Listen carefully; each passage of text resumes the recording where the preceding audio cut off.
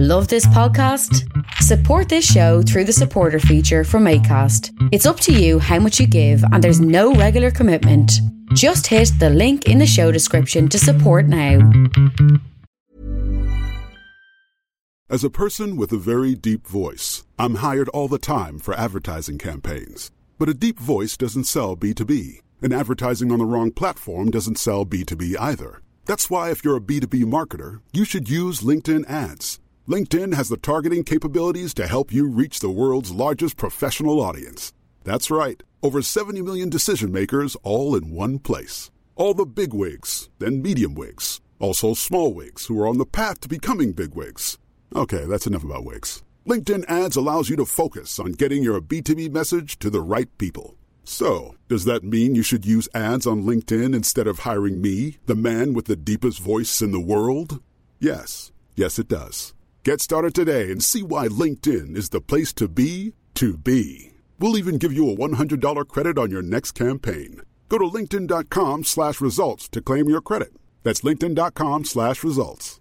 Terms and conditions apply.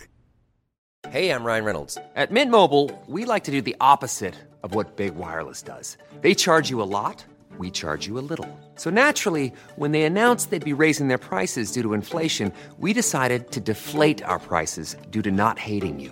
That's right. We're cutting the price of Mint Unlimited from $30 a month to just $15 a month. Give it a try at mintmobile.com/switch. $45 up front for 3 months plus taxes and fees. Promo rate for new customers for limited time. Unlimited more than 40 gigabytes per month. Slows full terms at mintmobile.com. Attention collectors of vinyl, have you ever gone into a record store and felt overwhelmed by all the unfamiliar options? Are you frustrated by the constantly increasing prices of classic rock staples? Do you avoid streaming music or long for the days when music was recommended to you by a friend instead of an algorithm? If the answer to any of these questions is yes, then check out I'd Buy That for $1, a podcast about inexpensive, common, and underappreciated records that are waiting to be rediscovered. Each week, hosts Sean, Jeremy, and Peter discuss an album and the artist's history. Previous episodes include selections by the Isley Brothers, the Carpenters, the Doobie Brothers, and Donna Summer, among others. Become a bargain bin pro and impress all your friends with cool music trivia. Listen to I'd Buy That for $1 wherever you get your podcasts. Creative Control with Vish Khanna. Why, hello, and welcome once again to this show. You know, the other day I mentioned that potentially my preparation for the show might be disrupted by a visit from my in-laws. That hasn't necessarily been the case, although if you strain and listen closely, you might hear my father-in-law working on the sandbox that we built for my son. Otherwise, things have been pretty good. Well, I gotta say, some people have canceled on the show. Some interviews didn't happen. Sometimes these things happen. But that has no bearing on this particular episode because I think it's a good one. Amazing comedian Kumail Nanjiani is on the show to talk about his new record, Beta Male, and a whole bunch of other stuff too. So let's get to Kumail.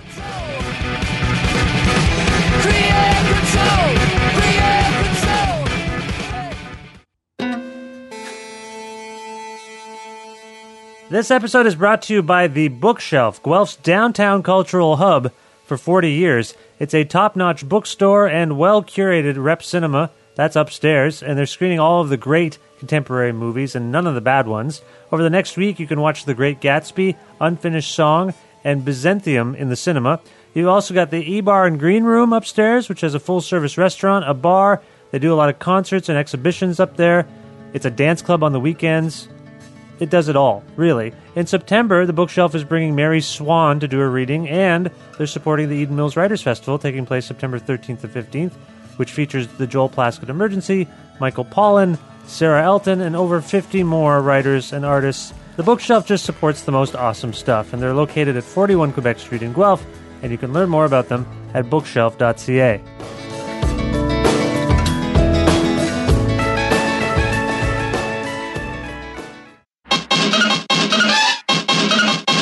Kumail Nanjiani is a very funny person who hails from Karachi, Pakistan, but currently lives somewhere in the vicinity of Los Angeles, California. He has worked on numerous television shows as a writer and or actor, including Michael and Michael Have Issues, Portlandia, Veep, Franklin and Bash, and Burning Love. Along with Jonah Ray, he's due to co-host the upcoming Comedy Central show The Meltdown with Jonah and Kumail, which will have something to do with the regular showcase the duo host at the Nerd Melt Theater in Los Angeles. Nyanjani is also the co-host of a popular video game podcast called The Indoor Kids. And on July 23rd, Comedy Central released his hilarious new stand-up special, Beta Male, as a CD and DVD package. Here now to discuss the majority of things I just said is Kumail Nanjiani. Hi, Kumail. How are you? Hey, thanks for having me, man. No, it's my pleasure. Where are you and what are you doing? I am in L.A., in the Silver Lake area, and when you called me, I was doing some writing. Oh, you're writing. What? Do you mind divulging what you were writing? I'm working on this movie that I've been working on for a little bit, and I'm doing the second draft right now, so I kind of do that. I'd like to pour more time into it, but I sort of try and find time between stuff to write this thing. Oh, okay. This is something you say you've been working on for quite some time. Yeah, I would say, well, by quite some time, I mean it's less than a year, but not much less than a year for a while, yeah. Oh, okay, and it's some kind of comedic premise, I can only assume. Yeah, it's a comedy, but like pretty grounded. It's not like one of those wacky, weird ones, like it's pretty grounded, okay. Realistic movie. Okay, cool. Well, I don't expect you to tell us too much more about it, but that's exciting to hear.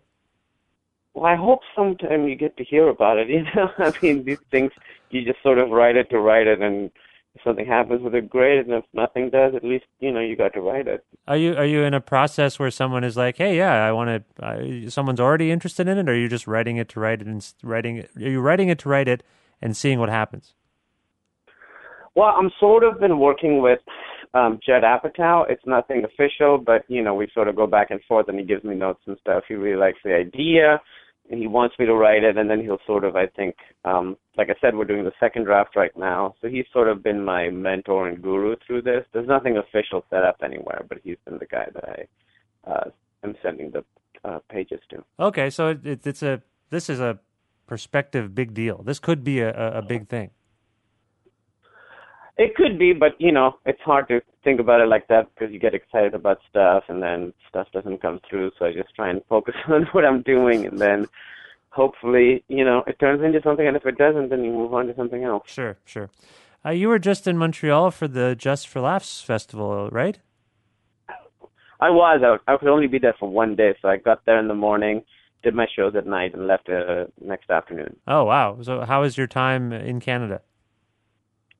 I love that festival. I always like going. And, we started doing this Meltdown show, which you mentioned in the intro. We started doing it at festivals around. We've done it in New York. We've done it in San Francisco. This is the first time we've done it outside the country. And it was really awesome because people knew the show. They didn't just come to see, we had a really good lineup of comedians, but it was cool to see that people in other cities are aware of the show as an entity.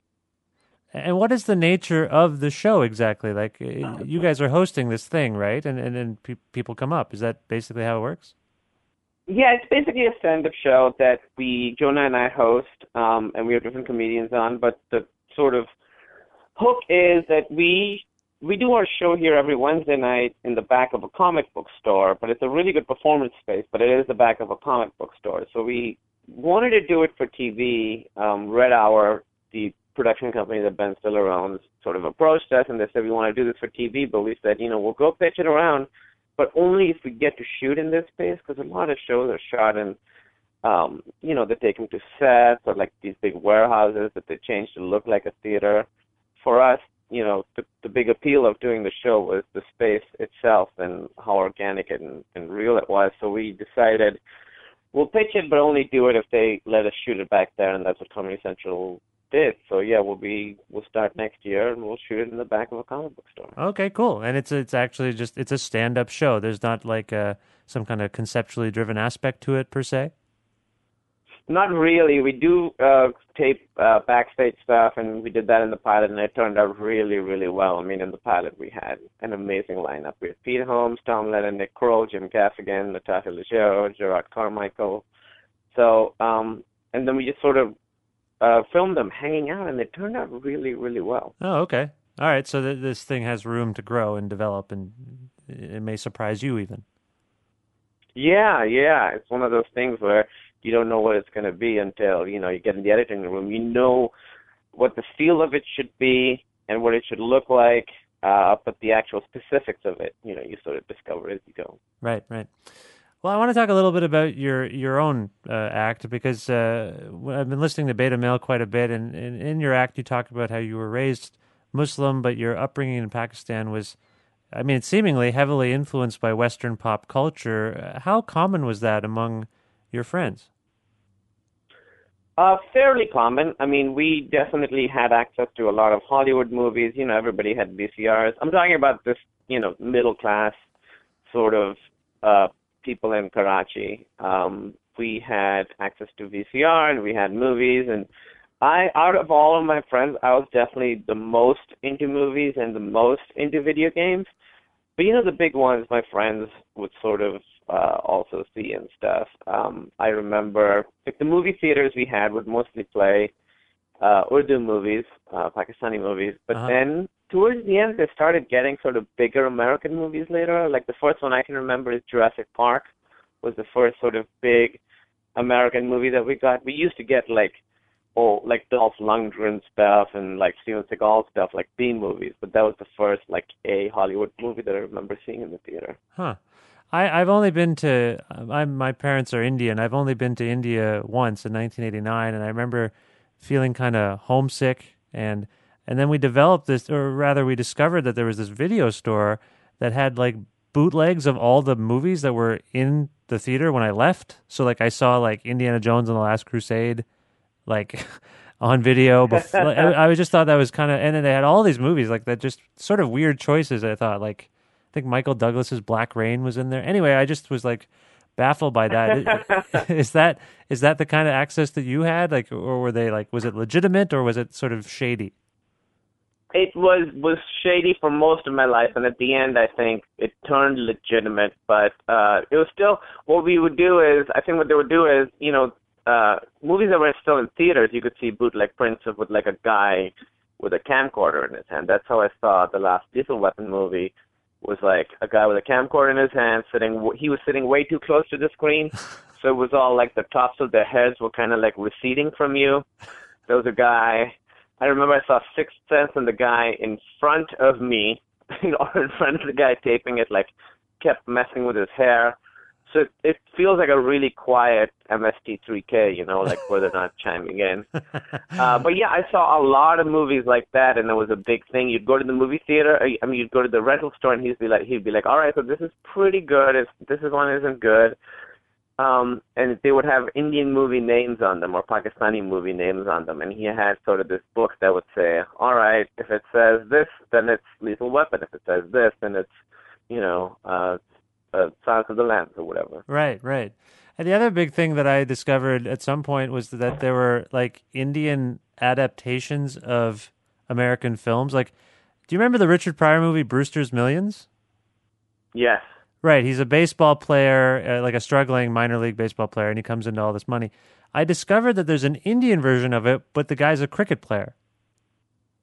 Well, that seems like a good change. Nice localization there. Yeah, they did that a lot. There were a lot of movies. I watched more Indian movies than Pakistani movies. Like Bollywood, their quality is much better, at least for the most part. I don't want to piss anyone off.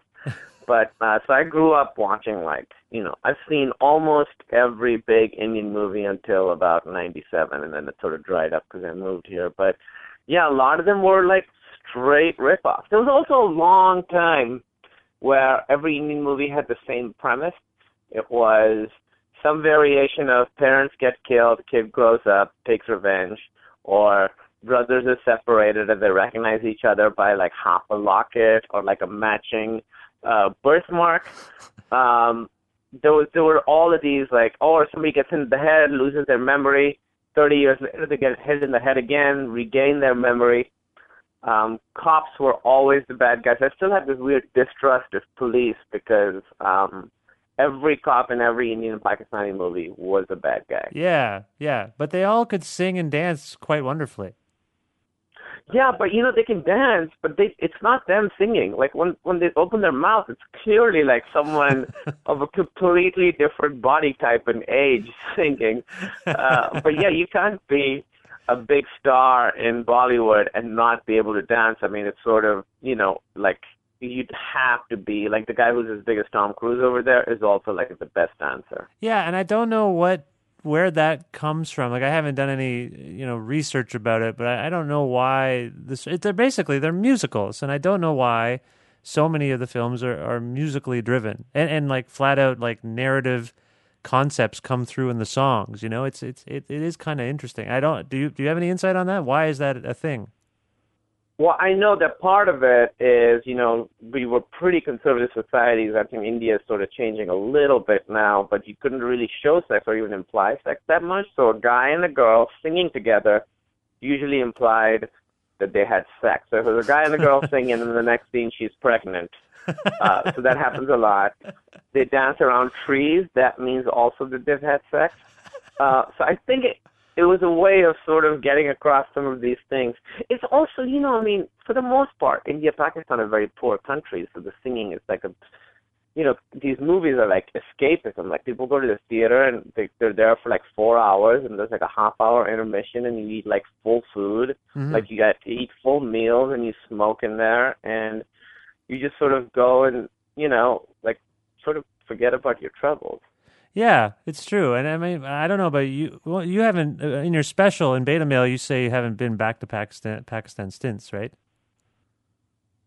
I moved here in 97, and I went like in 98 once, but I haven't been back since then. Oh, you haven't been back since 98. So is your family, everyone still there? Like your parents? My parents are now in New Jersey. They moved a few years ago, but, my grandparents and my aunts and uncles and cousins, everyone's still back there. So how did your parents find they only moved to New Jersey. Why New Jersey? I just can't imagine the adaptation that must have happened there. How are they doing in New Jersey, your parents? Well, they didn't want it to be too much of a quick step up from Karachi. I'm sorry. I apologize to New Jersey. You know what? It's interesting because I never gave my parents enough credit for sort of adapting. When they were coming here, I thought it was going to be pretty, bad because they were in their 50s and they've lived in Pakistan their whole lives. Well, my mom, I guess, was in India when she was a little kid. But, that's home to them, and they have their friends and family. And we were very close, big family, so we would see the same, they hung out with their brothers and sisters all the time. But they love it there. They've adapted really well, and now they have, in the beginning, like, they were a little weird about having Hindu friends and Christian friends, but now they do, and they hang out with everyone. And my parents go out, like, on New Year's Eve, my parents were out later than I was. Mm-hmm. So they're really sort of having, like, a second awesome life right now. I think they're having a really good time. Me and my brother are away. They could do whatever they want, and they have a really good group of friends there. Part of your moving away when you did, like you moved away just as the internet was kind of coming into vogue, I'd say. Like it was like early days, probably. A couple years into what we kind of now know as the internet. And you left. I mean, what compelled you to want to leave, first of all? And maybe secondly, were you kind of rejecting anything from your past? Because I have had historically some cultural baggage. Like I mostly rejected my culture until I got to university and realized, actually some aspects of my culture are pretty cool. Yeah, well, I moved because it was always the plan. Like the plan was always that I would come to America for college, and my brother would come to America for college because Pakistan is, we had to deal with we were in sort of a nicer part of town, but it's very corrupt, it's very poor, crime was a major, major issue. I mean, it's, things are really bad over there, and they have been bad forever, and it seems like they're getting worse. So the plan was always to sort of get us out. So that's why I left. I sort of have an interesting relationship with Pakistan. It's home. I love the food and I love the people, but there's a lot of things about it that, I still haven't been able to really come to terms with. it is a very closed-minded society. It's very misogynistic for the most part, very homophobic. And very, very, very religious. If you aren't sort of a religious Muslim, then you can't really be a part of Pakistan. I mean, Pakistan, I believe, was the first country formed specifically for the purpose of a religion, for the purpose of one religion. Pakistan means land of the pure, and the pure are, Muslims. Right. So I sort of have a strange relationship with it. It's also, the identity thing is weird for me because I don't consider myself American, but I also don't consider myself Pakistani. So it's sort of weird to sort of not have like a big group of people that I can identify myself with. I identify myself, I guess, as a comedian, and that's really the only community that I can sort of call my own. Well, you seem to be doing well within it. Can you, and I don't want to, I know you probably are you tired of this? Do you get a lot of questions about your background? Does it get tiresome? No. I mean, I'm happy to talk about anything. I don't think I'm really tired of it or anything. It's just weird to talk about because, as I said, I don't really have a handle on my relationship with it. No, that's fair. But I guess I'm curious. Like you talk about you're self-aware about Pakistan and what its sort of limitations are and the things that you find disagreeable about it. But what would have compelled you to go against the grain, so to speak? Can you think about external influences on your life that would have been like, actually, this whole thing's kind of bullshit. I don't feel this way. Like, what could have instilled within you a desire to think differently? I suppose when you're kind of immersed in that kind of culture. Nothing did when I was there. I mean, I really, really didn't see anything wrong with it because, I was a kid. This is just how things are. If the cops stop you, they can take you to jail unless you give them money. There's a rocket launcher attack 4 blocks from my house. I saw a guy get shot once. Like, that's just what reality was, and that's just how it is. And you just are careful, but that's just what the world is. And, Jews are bad and homosexuality is wrong and all of this stuff was not something I really questioned or even thought about beyond just accepting it. And then what happens, I think, is when I moved to a different country and you see that things can be a different way. And it's not that you take the different way as being the right way, but just the fact that there are other sort of approaches possible makes you question, the way you thought things were. It's not that you find a different dogma that makes more sense to you. It's more that you realize that other people have different ways of living and thinking, and so you sort of have to figure your own morality out, and you realize that you can do that. But you didn't arrive in the United States of America as some kind of racist, sexist, homophobic zealot, did you? I mean, you there's obviously you didn't undergo some radical change when you got here, did you? I wouldn't say I was a zealot, and I wasn't. I mean, I definitely remember being homophobic, and part of that was what we were told, but part of that was the fact that I didn't really know anyone who was, out. When I look back at my friends now in college, I'm like, in high school, I'm like, okay, that guy was probably has come out by now, hopefully. Oh, I see. So I don't, I would say I was fairly closed-minded. I didn't really have like negative feelings against people of other religions or anything like that, but I definitely felt that they were wrong, and I definitely was probably homophobic and probably a little misogynistic, and I mean, I was a very agreeable, normal guy, but I sort of had vestiges of this stuff in me. Right. And I mean, I think like all of us, you get to, particularly like if you're educated and you go to university or college, sometimes your thinking on these things just evolves. Yeah, you sort of get to figure out who you are as a person, and I think it's not so different in that for most people that's in college is when you sort of think about who you are and what you want to be and how you define yourself by, defying your family or moving away from them at least. Yeah. There are comedians who can really mine the kind of cultural or racial differences between us for jokes because, I mean, I think on stage, like in a room in particular, the jokes work because it's almost a reaction to this otherwise unspoken tension in a room, I think.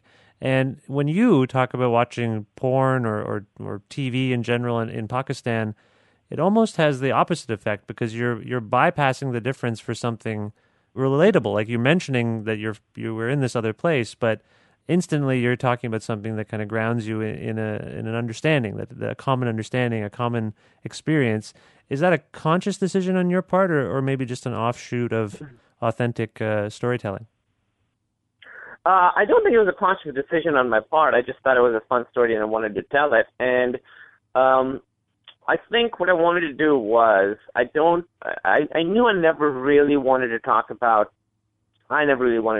difference in culture or difference in race because it was just something that wasn't that interesting to me, and I also had seen a lot of really good comedians talking about that.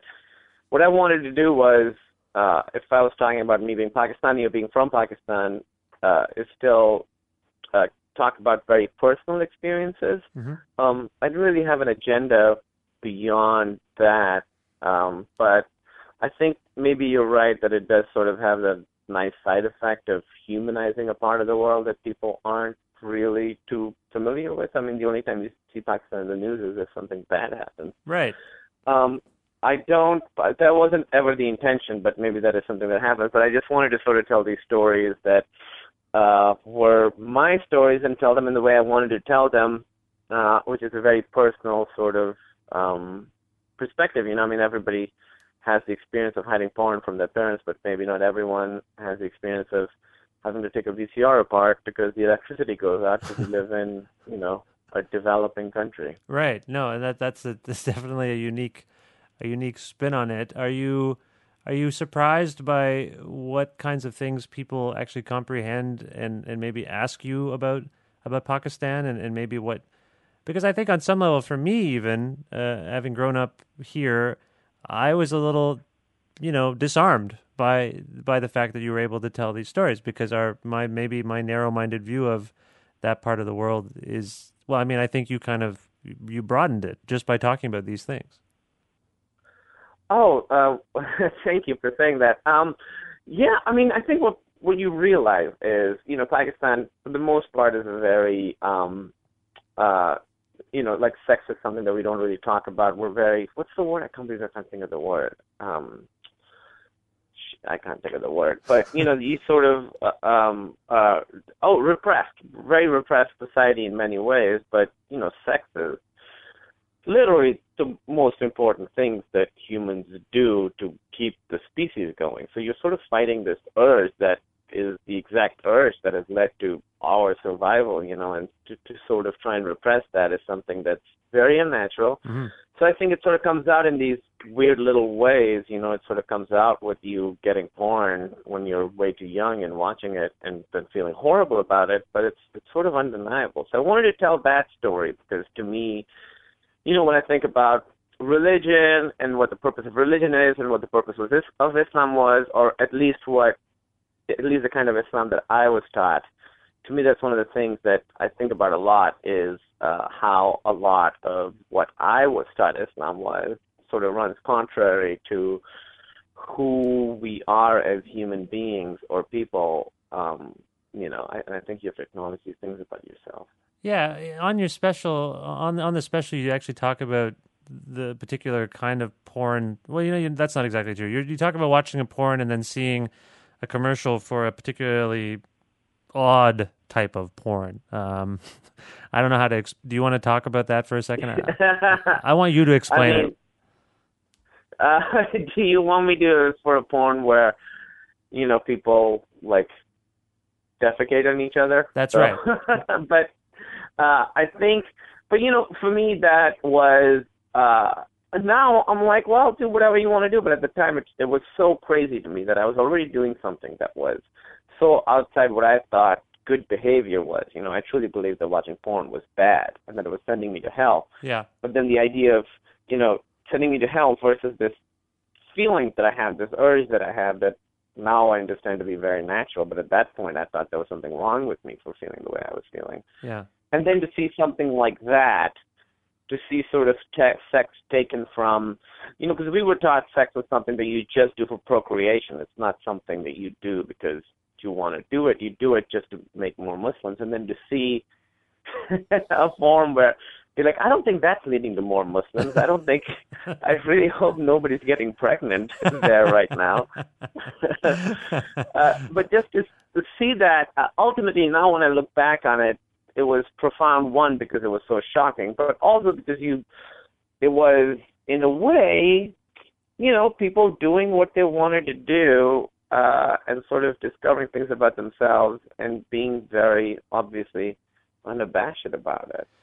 There's something beautiful about it now. Yeah. Okay. Well, that's good. It's good that you can see the beauty in defecating on other people. That's good. That's not in the act itself, but in the idea of the act. Sure. If that's what they want to do, go and do it. Yeah. I think you're right. Let people should just do whatever they like. We were talking earlier about sort of adaptations. Particularly, I was talking about sort of Indian or Pakistani film adaptations of American storylines. Were there Pakistani porns? I didn't see any, but I'm sure they were there. But, I mean, it's a very dangerous, adultery in our country was punishable by death. I mean, if you think of, the separation of church and state is such an important, part of what America is. Mm-hmm. But over there's no such distinction. I mean, we have Sharia law, which is law that is straight from the Quran. So I never saw it. It wasn't really ever around. Plus, honestly, I wanted to see, girls I couldn't see just walking around, I guess. They were primarily white women, or? Yeah, what I saw was primarily white women. Yeah, and was that must have had some, I don't want to get too personal, but did that have some impact on your relationship with sex and women in general to see, I mean, did you have a perception of white women because of this? I assume you must have. Yeah, I mean, I think that's sort of true, or in most other sort of eastern parts of the world, as you think of white American women as being more promiscuous. I mean, we watched Baywatch too, so. Oh, okay. So you sort of think oh, look at all these things these girls are doing. They're horrible. And I always sort of judged them and thought what they were doing was really bad. But then obviously I was also watching it,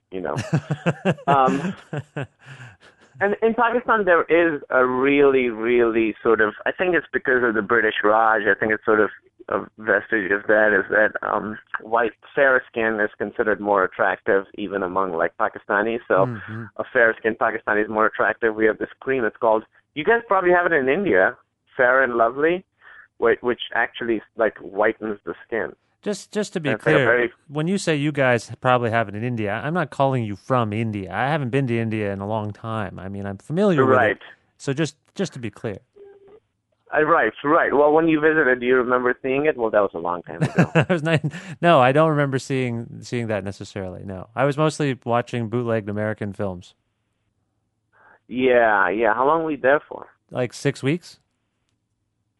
I was a long time. Yeah, we were in Bombay or Mumbai, as it is once again known, and we were in New Delhi, and we were in Jaipur and Agra. We just went traveling around India. Did you stay with family? I bet you guys were the celebrities of the family. Well, I remember I wore a sweatshirt that had a cartoon image of the Joker from Batman. The Joker was on it. Mm-hmm. And when I walked through the streets of Delhi, all the kids were wearing exactly the same kind of kurta pajama outfit, during the day, and they were all staring at me and pointing at me and laughing at me. So when you say celebrity, it was more I don't know, I always felt more like a pariah or something. And that's maybe why you haven't gone back, huh? I think so, and it's why I burned my Joker shirt. Yeah, I haven't gone back to. I want to go back at some point. You say you haven't been since 1998. Do you actually have a desire to go back? Because people always say you should go back, and I'm like, yeah, but it's a difficult place to go. I find for myself, I don't have a. I want to go, but I don't have a strong urge to go. I do want to go back. But I sort of am a little scared because I had this idea of Pakistan in my head, and at this point, 15 years old or whatever, I do want to go, but I'm a little scared. One, Emily, my wife, is from North Carolina. She's never been, so I definitely want to take her there. Mm-hmm. But I'm a little, it's the negative parts of Pakistan. Like I said, Pakistan's this is nothing against the people, but just, it's a very corrupt, poor place. You always read about bad things going on over there. And I wonder if going back is just going to if I'll just focus on that, you know. Sure. So it's tough. Maybe I do need to go back to sort of figure out in my head, you know, my relationship with that place. It is home. I mean, it's where I'm from. It's a big part of who I am. But I'm also a little scared because I'm afraid it'll just confirm for me some of the concerns I have. Yeah, no, I feel the same way. And I you know, maybe you and I we'll go together. I'll bring my wife, Michelle, you bring Emily, and we'll just show them. I feel like I'm going to land with Michelle, and I'm just going to say, see? And then she'll be like, you were totally. Hey, everyone. I've been on the go recently. Phoenix, Kansas City, Chicago. If you're like me and have a home but aren't always at home, you have an Airbnb. Hosting your home or a spare room is a very practical side hustle. If you live in a big game town, you can Airbnb your place for fans to stay in. Your home might be worth more than you think. Find out how much at airbnb.com/host. Tired of ads barging into your favorite news podcasts? Good news. Ad-free listening is available on Amazon Music for all the music plus top podcasts included with your Prime membership. Stay up to date on everything newsworthy by downloading the Amazon Music app for free or go to amazon.com/news ad free. That's amazon.com/news ad free to catch up on the latest episodes without the ads. Right. I don't know. Yeah. You put on a Joker shirt, I'll put on a Batman shirt, and we'll see. Well, you know, it's probably a lot more westernized now than even 89. Well, I was at 97, so it's, you know, I remember how much it changed when we got MTV over there, and it wasn't legal. Like, you could get a dish and point in a certain direction, you could get MTV, and just having that really changed the culture. And because of the internet and stuff, I bet it's a lot more westernized now. Yeah, my sister's been back many times since we went as a family, and she says, yeah, you won't believe it. Like, she says the streets are, it's remarkable, actually. And I mean, she doesn't say it in a necessarily a good way. And I'm not saying that I mean, on some level, I'm comfortable in where I live, and the idea of that country turning a little bit more into this place is kind of both interesting and troubling to me. I don't know if you feel that way about Pakistan. Yeah, I mean, it's sort of inevitable when people have the internet and access to other countries. I think we're sort of heading to this homogenized version of the world, you know, where as communication becomes easier, people sort of adopt parts of other cultures that they like. And that's good in a way because that's sort of their decision and they can do whatever they want and ultimately leads to maybe freer societies. But it's also kind of sad in that the very specifics of other cultures are changing, you know. Yeah. That if you go back now, you wouldn't see as many kids wearing kurta pajama, and it's kind of a shame. I mean, I know Pakistani parents here whose kids don't speak Urdu, so it's sort of sad to see culture sort of becoming homogenized. Yeah, and I think that's happening like in lots of different ways. Like my generation of friends, we don't know how to fix things. You know, we can't make a bookshelf. Like my dad used to just make, and he still does. He'll just make stuff. And I don't know about you, but I don't know how to do that. And I don't know why I don't know how to do it. I don't know why he knows how to do it. And I just feel like it's weird. Yeah, I'm really good at video games, so I sort of my dad can fix a car. I can beat Zelda. Yeah, that's right. That's exactly where we're at right now. I want to ask you a little bit more about Beta Male because when I listen to it, I hear this unique voice and this unique point of view. But I imagine when you listen back, you must hear like the work that went into it, perhaps the external forces that influenced it. Can you talk about your relationship with this special at this point and maybe where it leaves you as a comedian? Well, it is, it's been 10 years I've been doing stand-up. It's my first thing, so I obviously overthought it. And about 5 years ago, my stand-up completely changed. My performance on stage and the kind of things I talked about, like, completely changed. So really, even though it's 10 years, this is stuff from the last 3-4 years, and mostly the longer stories are just stuff from the past year, because I think it sort of you're most connected to the stuff you write most recently, even if it's about stuff that happened to you a long time ago. So, the Happy Birthday story and the closing story about the guy in the attic, those are all pretty recent stories. So I overthought it, and what am I going to call it? What am I going to wear? When should I get a haircut? Like all that kind of stuff, So I did it, and I was very happy with how it went, and then I sort of was editing it for, a kind of a long time, and I don't like watching myself. So it was really, really difficult to sort of go through that. Although if you listen to it, then there's really no editing gone into it. But I've seen that special so many times, and I'd toured and done those jokes, those stories to sort of sharpen them right before the specials. The couple months leading up to it, I was touring a lot, and I don't usually like touring. I don't like going to like a shitty hotel in the middle of fucking nowhere, Yeah. So by the time I recorded it, I was happy after I did it to not do those stories again, and I honestly kind of took a break from stand-up for a while after that, and and after the editing and stuff, I didn't watch it. But then, more recently, I watched it again, and I really liked it. And I was like, oh, I really, really like these stories, and I still have a connection to them. They're not really the danger of taking something that's part of your life and making it into a story or a bit is that sometimes you can take its power away from it. So it just becomes this thing you do rather than this thing that you were. Sure. And that's part of the process of writing a story is you take the thing that really happened and in a way commodify it.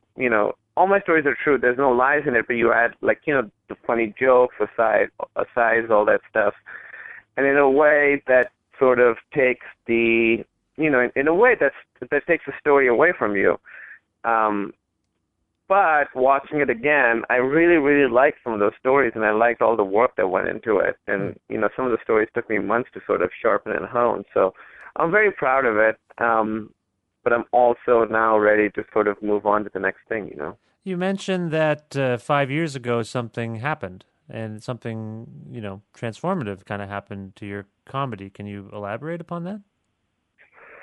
Well, for the first 5 years, I was really sort of, I was very nervous going on stage. So I sort of did just these one-liners, these stories that were not stories. I just did jokes. They were very short. I think the longest one I had was 2 minutes, whereas now I think the Happy Birthday story is at like 7 or 8 minutes, and so is the last story that I think it's at 6 or 7 minutes. And 2 minutes was like maybe I had one joke, but all my jokes were really short, very observational, and I think as I became more comfortable on stage, I think the hardest thing for me to do on stage, at least, was being myself and talking about myself, because it's not, if they don't like you, then it's a rejection of you rather than a rejection of an act, so. Right, yeah. So I think 5 years ago is when I moved to New York, and, I'd been doing it in Chicago for so long, I'd gotten really comfortable, and I knew all the rooms, and I knew everybody. But moving to New York with my now wife and seeing what people were doing there really, really sort of... Well, what I did was I wrote this one-man show right before I moved to New York. That was a very personal one-man show. And actually, the VCR story is a sort of... a very, very early version of that was in that one-man show. Okay. And so then talking about myself on stage, I realized, like, oh, this is what I should be doing, because anybody can have a weird observation about, something external. But these stories are things that have only ever happened to me. And if I can sort of convey these stories, then I have the market cornered on this stuff, Right. So, right. Yes, it completely changed my stand-up about a few years ago. I realized, like, I just want to tell these stories and be more personal and stuff. And then that kept evolving until the current version of the VCR story. I would say the three big pieces, which is the Happy Birthday story, the guy in the attic, and that VCR story are the things that are most indicative of what my stand-up is like. If you watch, in the beginning, I do some shorter jokes in the special, but later there's big long stories. Like the next special I want to do, I wanted to just have those long stories in it. Yeah, and I mean, what you're talking about, I think, is a marked shift between sort of observational, distant kind of comedy, rather where the comedian is kind of at arm's length from the material, to we've seen a real shift. I think some say for better or for worse, where comedians are more, talking about themselves and their lives, and they're considered more heroic than your observational comic. Yeah, I think sort of, it's like you said, it's good and bad. It's good because you have people like Louis C.K. and Mark Maron who are really, really good at it, doing it.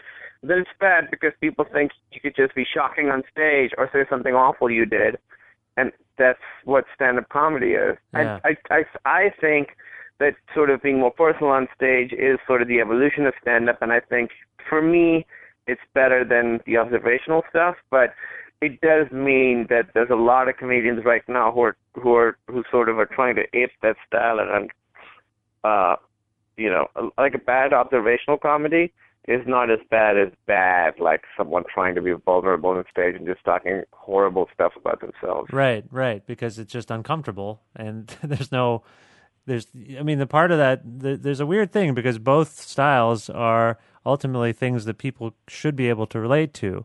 And on one hand, it's like, yeah, isn't that ridiculous? Like the observational thing is like, that's true.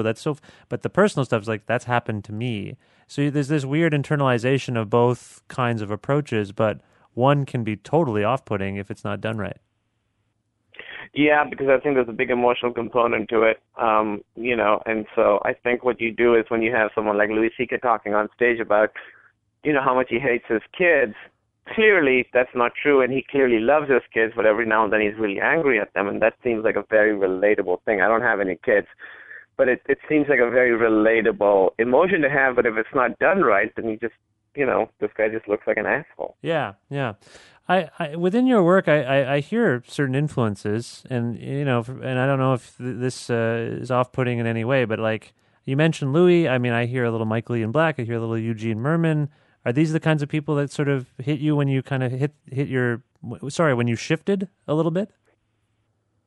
Well, Eugene is different in that Eugene sort of does this really surreal, weird stuff that I really like, but I'd never really did. Obviously, everyone you watch, everyone you talk to in your real life or in comedy finds their way into who you are, When I toured with Eugene a lot when I first moved to New York, and he sort of has this, he sort of figured out how to be really funny while being really obscure and vague and bizarre. And I think that's a very different, overall, the way he does stand-up and the way I do stand-up is very, very different. But obviously there's overlap because I really like him and he likes me. So I think there's a shared sensibility there. With Michael Ian Black, I wrote for him on Michael Love Issues, and he is maybe the funniest guy I know on camera. I mean, America still doesn't know just how funny he is. If you watch Burning Love, this web series, do you know what Burning Love is? I love Burning Love. Like I adore Burning Love, I think, and so just so people understand, he's kind of, this whole show is this like faux dating show. It's a rip on all these sort of reality shows that with like The Bachelor and The Bachelorette and all these things, and it's done so sharply and so smartly. And Michael is like the affable host kind of guy, Michael Ian Black, and it's amazing. Yeah, have you seen all 3 seasons of it? I can't tell you if I've seen all 3, actually. I know I've seen the last 2. I don't know that I saw the first one. Yeah. It's kind of confusing because some of it's false, right? Some of like am I wrong about this? Like some of it's like last time on Burning Love, but I don't think that happened, did it? No. They apparently, I think, from what I understand, the conceit is that there have been seasons between each of the seasons, and these guys reference those seasons, but those were not seasons that were ever made. But so we shot that over. Even though I'm not in it a lot, but I was there all the time because even if it's not your scene, everybody's kind of hanging out. So I was there, I think, for like 3 weeks almost every day, about 12 hours a day. So I got to sort of see Michael Ian Black work every day, be on camera, and a lot of it made it in, but a lot of it didn't. And just seeing how funny he was, I mean, he would come up with stuff right there that was like that you couldn't, that would take you like days to write. He's just so sharp and funny, and he's funnier now than he's ever been. He really is. And like I said, America still doesn't know how funny that guy is. Even on Michael, we would write these jokes and then he would improv, and it was way better than anything we'd written, and we could see him just come up with it right there. He's a genius. No, his books are actually genius. The 2 books that I've read of his are genius. The comedy records, I mean, unbelievable. I can't get over how great the comedy records are. He is. And I don't want to turn this into a thing about Michael Ian Black, because we should be focused on you.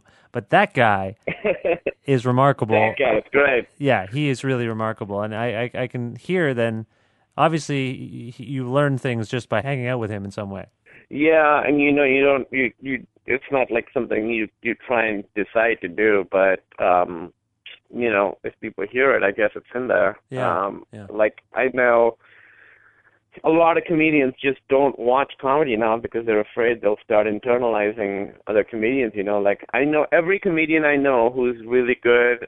I started in Chicago with a lot of people who are now, like, all pretty successful. Like, a lot of us are doing pretty well. And all those guys have their own voice now, but when they started, they all sounded like someone else, Yeah, and I think that's just a matter of when you start, that's what happens. You're starting because you saw something happen, and it influenced you and inspired you to do it, and eventually you come to a point where you have internalized a bunch of things, but it's going to come out authentically as yourself at some point. I mean, do you feel like that's happened on Beta Male, or do you feel like there's more to come? Or rather, I know sorry, do you think there's something different to come? It's hard to say. I mean, you're always changing I always try and keep changing. As a comedian, I think it's sort of unavoidable as you change as a person. The stuff you're writing about changes. I don't have kids, but once I have kids, that might be something that makes its way in, So It's not something I'm actively thinking of. I remember actively thinking at one point I did a set in Chicago where I mentioned how much I like Star Trek, and I was like, hey, my persona did not allow for that. And I remember that was the first moment where I was like, I should be able to talk about whatever I want on stage. I can't have a limiting persona like that. So right now it doesn't feel limiting to me. Yeah. But maybe it is, and as you change as a person, what you talk about on stage will change too. So, if you look at Louis C.K., he's still evolving. He's the best stand-up comedian in the world, I would say, and the kind of stuff he's talking about now is different from the stuff he was talking about just a couple of years ago. Yeah, for sure. And that's, I mean, he's someone who's also, you kind of hinted at this, and I'm not sure if this is true, but he's also made it a point to jettison what he's done and look forward. Is that something that you're likely to do with the material on Beta Male, or is it too soon for you to kind of hone a whole new thing? Or does that even excite you, the idea, the prospect? Because to me, the people who do it, like I think Chris Rock does it as well, where they'll just end the act. They'll tour and tour and tour, record the special, done. And then it makes them start over again. Is that something that appeals to you, or is that kind of daunting? It's daunting, but it also appeals to me. I think I'm done with all the stuff on Beta Male, I don't think I'll be doing any of that stuff on the road. And I think that's what's exciting, is forcing yourself to write new stuff, and the new stuff will hopefully be, more of who you are. And I see comedians who've sort of gotten stagnant, and they get stagnant when they stop writing. Yeah. I think there's nothing better you can do as a comedian than figure out and really perfect an hour in an act and really, really get it perfect, and then record it and get rid of it and start over. I think that really, really sort of, as you force yourself to write more and more of you makes it onto the page and onto the stage. So I really think that's what I want to do. It's been sort of hard for me because I've been busy with other stuff. So I'm not as far along in my next hour as I would like to be. But yeah, the next time I tour, I'm not going to be doing anything from Beta Male. Okay, that's cool. I really feel like that's another striking aspect of this era of comedy, where I don't know if it's Louis' influence necessarily, and I think there's certain comedians, like pillars of comedy, that have done this in history, But it's pretty exciting as a fan of comedy to know that mindset is out there, that people are willing to just, start over every time. Yeah, and in the UK, this has been the norm forever. Edinburgh, there's a festival, there's a comedy festival in Edinburgh every year that actually just started. It happens in August. I went there last year to do my hour. You do a show every night, and these comedians write a completely new hour every year, and their whole year is sort of built around Edinburgh. So they'll probably take a month off in September, then October start touring. Then there's a bunch of festivals, smaller festivals leading up to it. And then by the time you get to August, you have a whole new hour. You do that hour. A lot of them don't even record it. They just do it at that festival for a month, and then they get rid of it. So this is something that, is the norm in other parts of the world. Yeah, it's weird. It seems almost, particularly those talking about personal stuff, I imagine it's sort of therapeutic to just like, divulge all of this stuff about yourself, and then, all right, I did that, and then I move on, and to try to rediscover yourself each time almost, I imagine. That sounds hokey, but I bet it's true.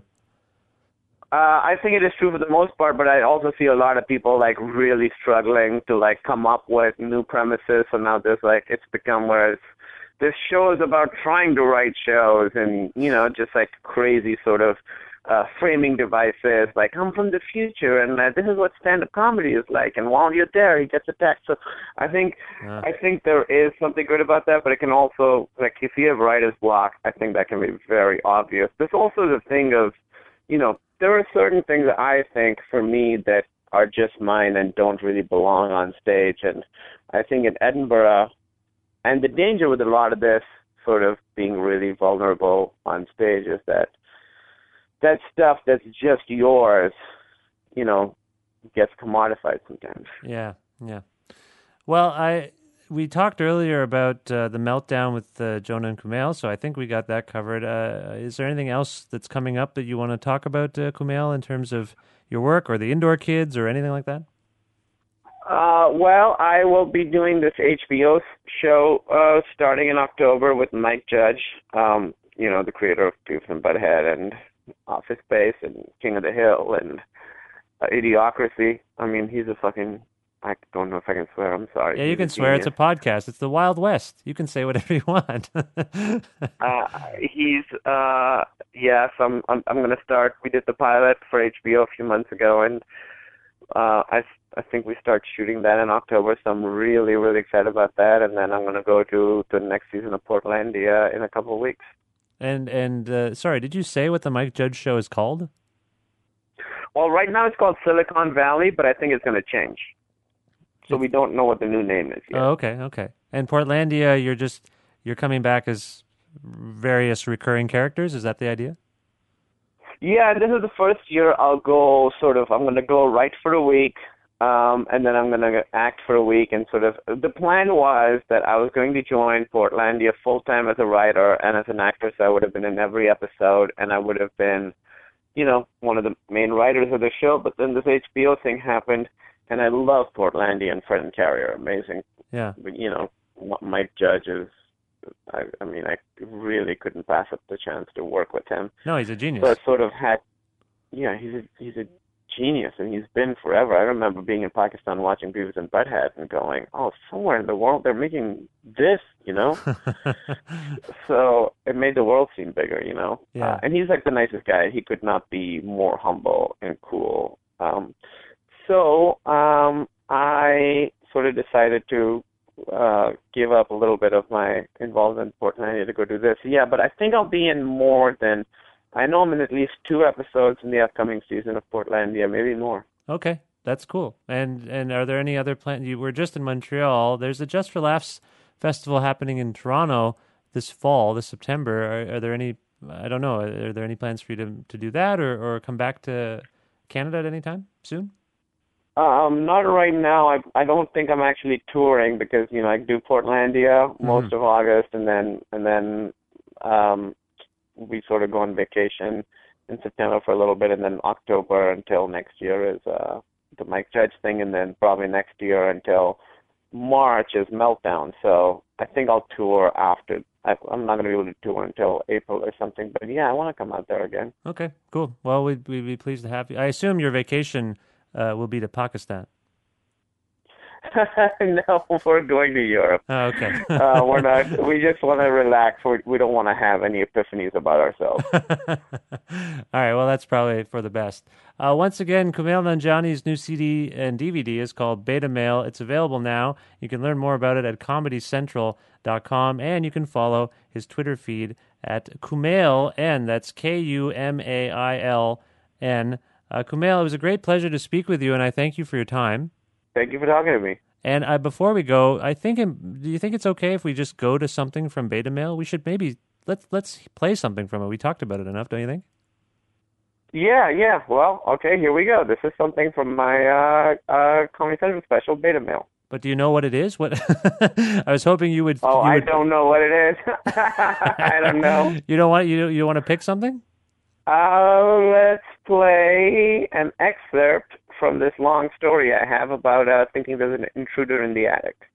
I'll tell you. Okay, so I don't know why I like horror movies and stuff, because in real life I'm a coward. Like, I'm not good in real life scary situations. I'll give you an example. A few years ago I lived in Chicago. And yeah, it is pretty fancy. I like the guy that wooed was like, woo! Like, you had that, like, what am I doing? Sorry, you did it. There's no strings going up to the ceiling. We're like, whoa, come on!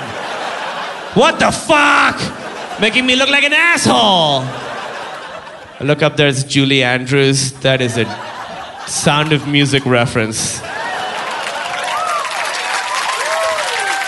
What I love is that will always still only be the second douchiest reference of the night.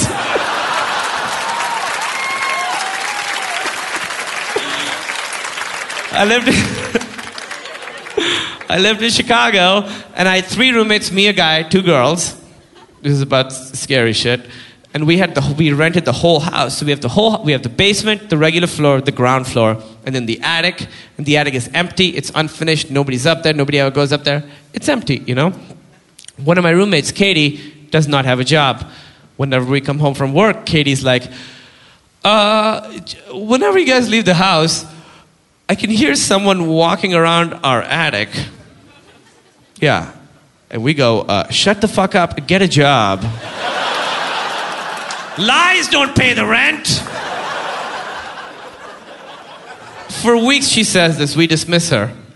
One day I'm at home, and Katie comes into my room, and she's like, hey, come here right now. Come into my room. I go into Katie's room, and I hear someone walking around my attic, like deliberate human scary hobo footsteps. And I immediately start freaking out. Like, immediately at 100, you know? Just freaking out. And we start doing that yelling, whispering thing, you know? Like, what are we gonna do? What are we gonna do? And then I'm like, if there is somebody up there, he's gonna know we're in the house, but we're whispering, he's gonna know we're onto him. He's gonna come down and kill us all. So we decide to have, like, parallel conversations, like a fake decoy conversation, just to throw him off, you know? Like, we're like, what are we gonna do? We should bake a cake! I am freaking out right now. I like chocolate! So if there is somebody there, all he hears is silence broken by chocolate cake!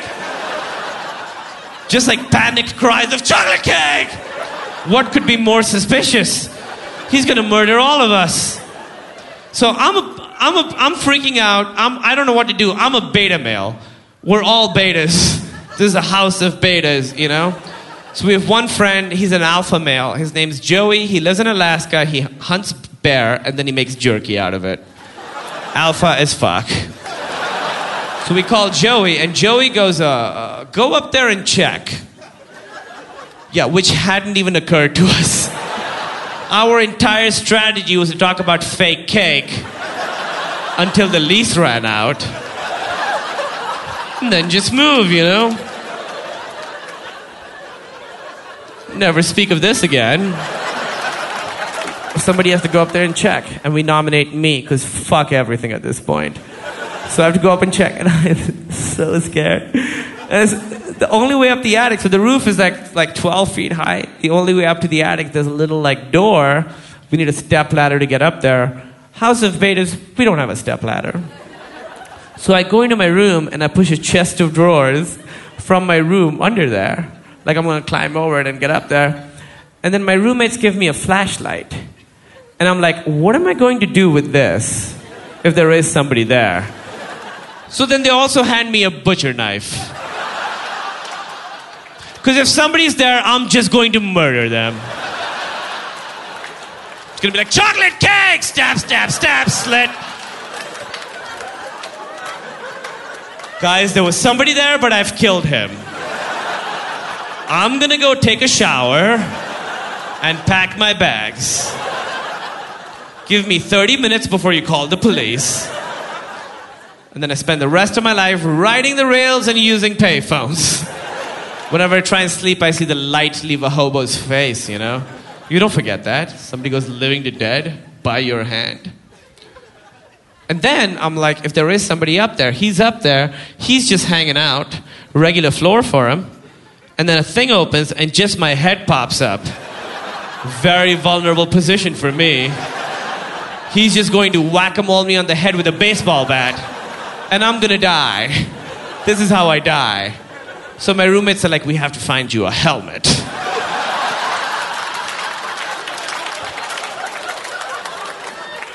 House of Vedas, we don't have a helmet. So I go into the kitchen and I get a cooking pot and I put that on my head.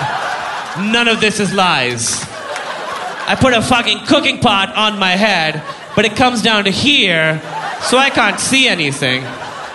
So then I get a colander instead, and I put that on my head. Which if somebody baseball bats me on the head with a colander, I'm still going to die. My roommates just have to buy a new colander. Or feel really horrible anytime they make pasta, you know? Isn't this the colander that Kumail died in? It was a very strange sentence to say out loud. Isn't this the colander that Kumail died in? I swear right before I get up there, Katie's friends from out of town show up, and I'm there climbing over a chest of drawers, flashlight in one hand, butcher knife in the other, colander on my head. I look like somebody whose parents couldn't afford a Halloween costume. You're a spaghetti head. He also has a butcher knife. Because fuck everything. So I get up there, and I am so scared, you guys. It's like, I can't see anything. It's super dark. You know, the flashlight is weak. I'm looking at the world through holes big enough to let water through, but not spaghetti. Like...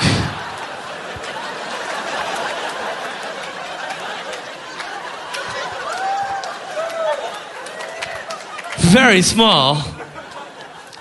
I get up there, shaking. I don't see anything. I don't see anyone. But there's one area around the corner, like behind a corner like that I can't see from where I'm standing. And I'm like, fuck.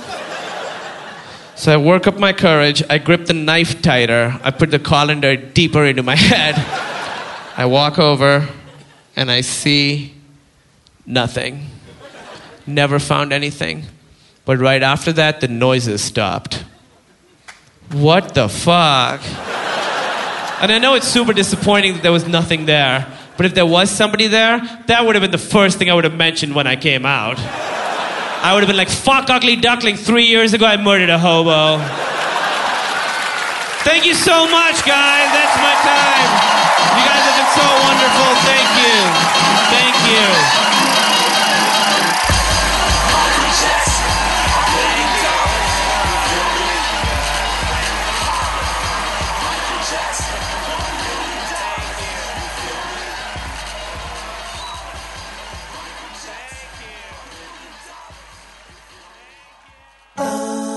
Hey, thanks again for checking out Creative Control with Vish Khanna. You can email me about the show at creativecontrol933@gmail.com. That's creative with a K, control with a K, 933@gmail.com.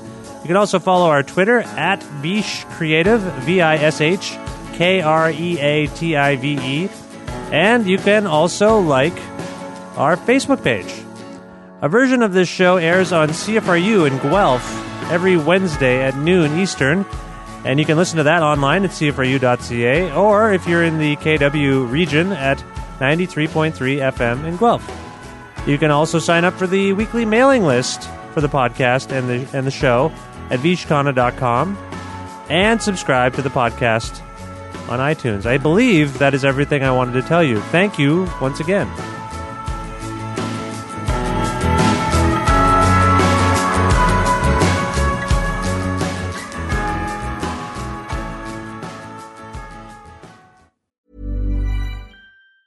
Tired of ads barging into your favorite news podcasts?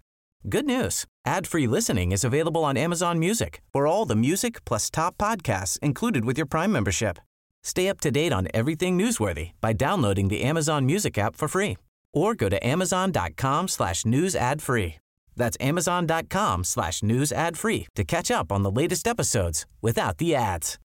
Botox Cosmetic, out of botulinum toxin A, FDA approved for over 20 years. So, talk to your specialist to see if Botox Cosmetic is right for you. For full prescribing information, including boxed warning, visit BotoxCosmetic.com or call 877-351-0300. Remember to ask for Botox Cosmetic by name. To see for yourself and learn more, visit BotoxCosmetic.com. That's BotoxCosmetic.com.